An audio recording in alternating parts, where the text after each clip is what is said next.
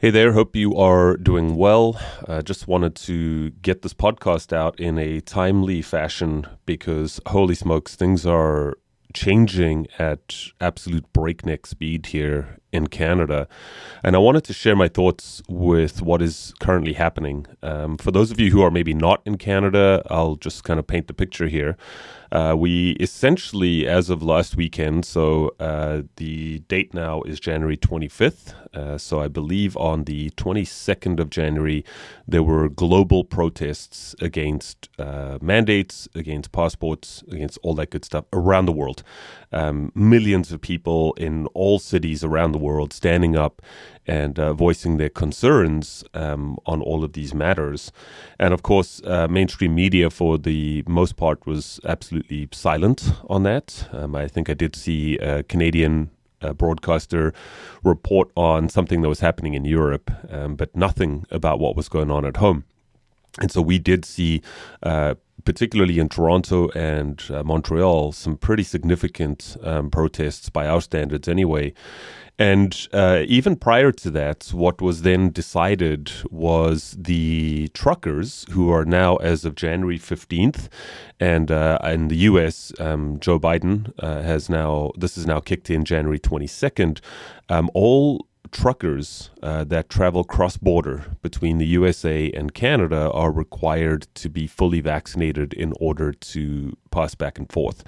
If they are not vaccinated, then they're going to have to submit tests, they're going to have to quarantine and all of that good stuff.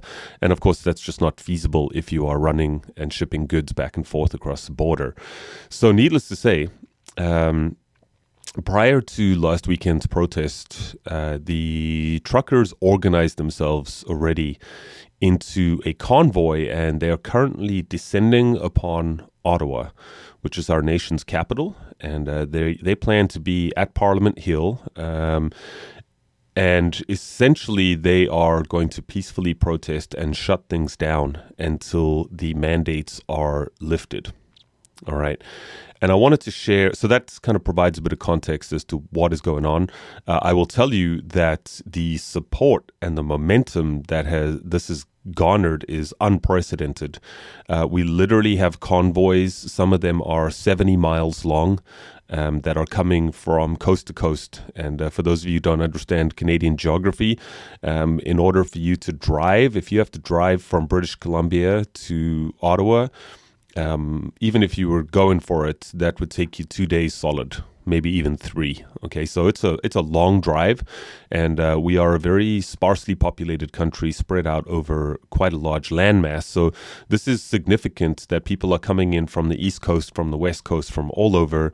We now actually have truckers that are coming in from the U.S. as well, and from across the U.S. as well. So the numbers are all over the place. I mean, no one really knows how many people are going to be there. Some have projected as high as 500,000 people total. So that's not 500,000 truckers. We're just talking about people who are supporting this. And I think, I'm recording this short episode because there's a couple of things I want to point out that are very important here. Okay. The first one is, the truckers themselves, there are many truckers who are both vaccinated and unvaccinated who are standing together because they are essentially standing against medical tyranny, forced injections, and so on and so forth, which is a good thing to see. So finally, we actually do have some unification, which is great. The concerning things here, right? So on a positive note, I think that, because of what truckers do and their role in the economy, they do actually have a lot of clout. All right. So if you just take a look around at every single thing that you have in your home, from the food you eat to the computer that you use, to the clothes that you're wearing, to the car that you have, etc., every single thing has had to come across that border in some way, shape, or form. And yes, some of it does come through the ports. So the Vancouver port is pretty significant. About 30% of the Canadian economy comes across that through that port. And the port itself, just on a side note here, the port itself in Vancouver. I'm not sure if it's open yet, right? It might not be open, but we had floods a few months ago, and that washed out a lot of the main arteries. So our connection with British Columbia on the west coast to the rest of Canada is largely crippled, which means that we cannot get a lot of those goods in from the port and distribute that to the rest of the country. We also are having a hard time getting exports out. So, this is winter now, but we are only a couple of months past harvest. And so a lot of the farmers are having trouble getting their export crops out of the country.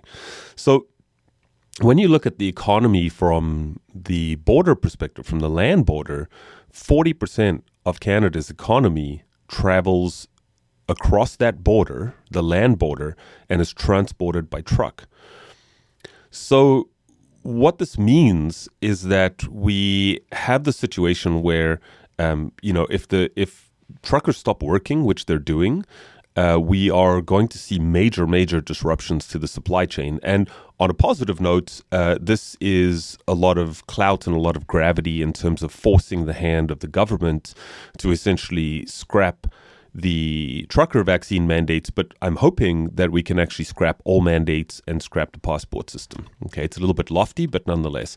So that's on a positive side of things, and I do think that them descending upon Ottawa and this convoy and this movement, and I tell you, the support that they have, literally people standing outside in sub-zero temperatures. It is freezing cold right now, and people are lining up on the side of the highway with, drinks, banners, warm drinks, coffee, whatever. People are opening up their homes to let these guys and these people stay in their homes. So it's really a fantastic point of unification, which is wonderful to see at this point in the so-called pandemic.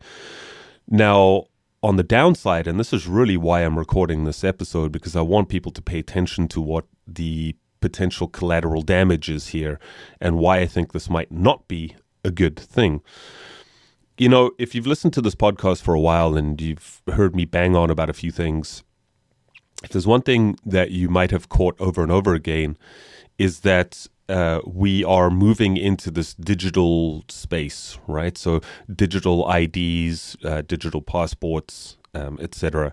And if you want to get the real deep dive on that, you can go and listen to the Fourth Industrial Revolution and Technocracy, that episode that I did with Alison McDowell, that dives into all of this, right? So these digital passports, these vaccine passports, etc.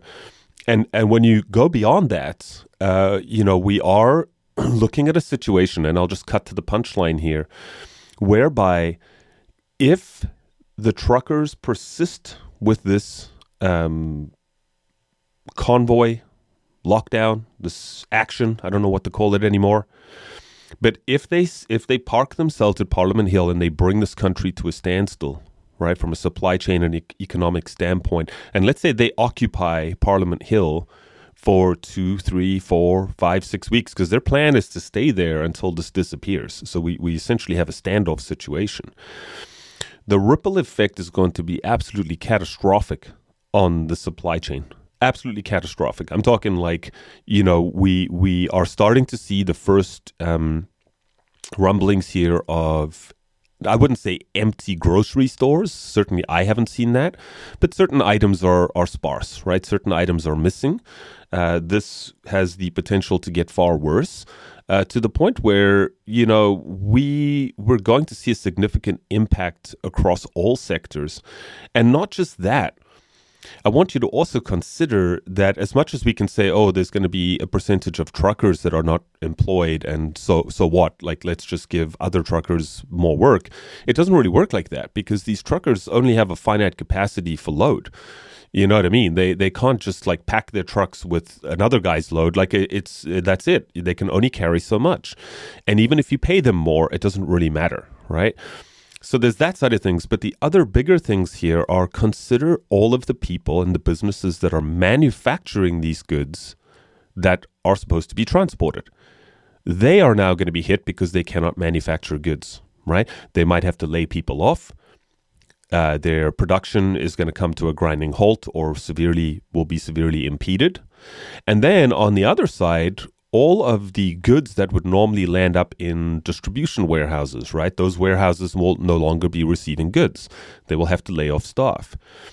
The stores and the businesses that are receiving these goods to then in turn sell them to the general public, they will also be impacted, which now means that we have this ripple effect of increasing unemployment, increasing damage to businesses and to people's livelihoods, right? So that's the long plan here. And again, if this keeps up for 2, 3, 4, 5, 6 weeks, we don't know what's going to happen here. But here's coming back to this whole idea of technocracy and digital IDs and whatnot. My concern here is that if it plays out in the way that I've just laid out, what the government is doing is making more and more people dependent on them. And so this movement that we're seeing right now has the potential to backfire in a very, very bad way. And as I've been speaking with some of my close contacts and friends, we are sitting in a very, very precarious moment here. And I would say that this is a defining moment in history, to be quite frank, especially for Canada. We've never seen anything like this before. This is unprecedented, and the gravity of the situation here is absolutely huge. Again, if you consider that the port in Vancouver, which is 30% of our economy, and those arteries are crippled, we now have supply chains, which is another 40% coming across the southern border between the U.S. And not to say that all 40% is just going to dry up. Of course not, right? But even if that is 5 or 10% between those two, maybe 15%, every single person here in Canada is going to feel this, right? 100%. And so I'm sharing this with you just to get my thoughts out there, because I know that as much as we have a lot of support for this movement, which I on the one hand, I fully support. I think that, we've been to enough protests. There have been protest marches every single weekend since March 2020, and it has done absolutely nothing. So I think that the time has come where we have to ratchet things up a little bit if we do want to preserve what we have, and if we do want to get to the other side of this pandemic. But again, my concerns here are the very real world consequences, whereby, especially if we can't get food, if we can't get that sort of stuff, this has the potential to be somewhat of a catastrophic event. For those of you who have known me for a long time, I'm not trying to instill fear here. I'm not trying to instill panic at all. But I will just say that perhaps you might want to consider stocking up on a few food items and non-perishables, at least to get you through the next, couple of weeks, perhaps, hopefully not longer than that. And my hope is that, in a blue sky world here, my hope is that the intention behind the Trucker Convoy 2022 has a very positive and favorable outcome, whereby we can essentially reclaim our right to bodily autonomy and the right to choose, right, via informed consent. Because that's really what it's about, right? And if you start getting into what these truckers are talking about, a lot of them, they've got their vaccines. They fully support the vaccinations. And they're like, I will get it. If I need more, I will get more. But what they're not supporting is they're not supporting mandates. And that is really my position. I have for a long time, I've been against mandated medicine. And, my hopes and dreams here would be that the government scraps all vaccination mandates and scraps all vaccination passports, and we can all carry on with our lives with the right to free choice. And people can then make their own decisions as to what they would like to do, and we can return to some degree of normalcy. So, thanks for listening. I mean, really, it's just me getting my thoughts out here. This is a pivotal moment in history, and I think that over the next week or two, we are in for some very, very interesting times. So I just ask that you keep what is going on here top of mind and just pay attention to what is going on, because it has the potential to affect us all. All right. So thanks for tuning in, and you have a great day wherever you are.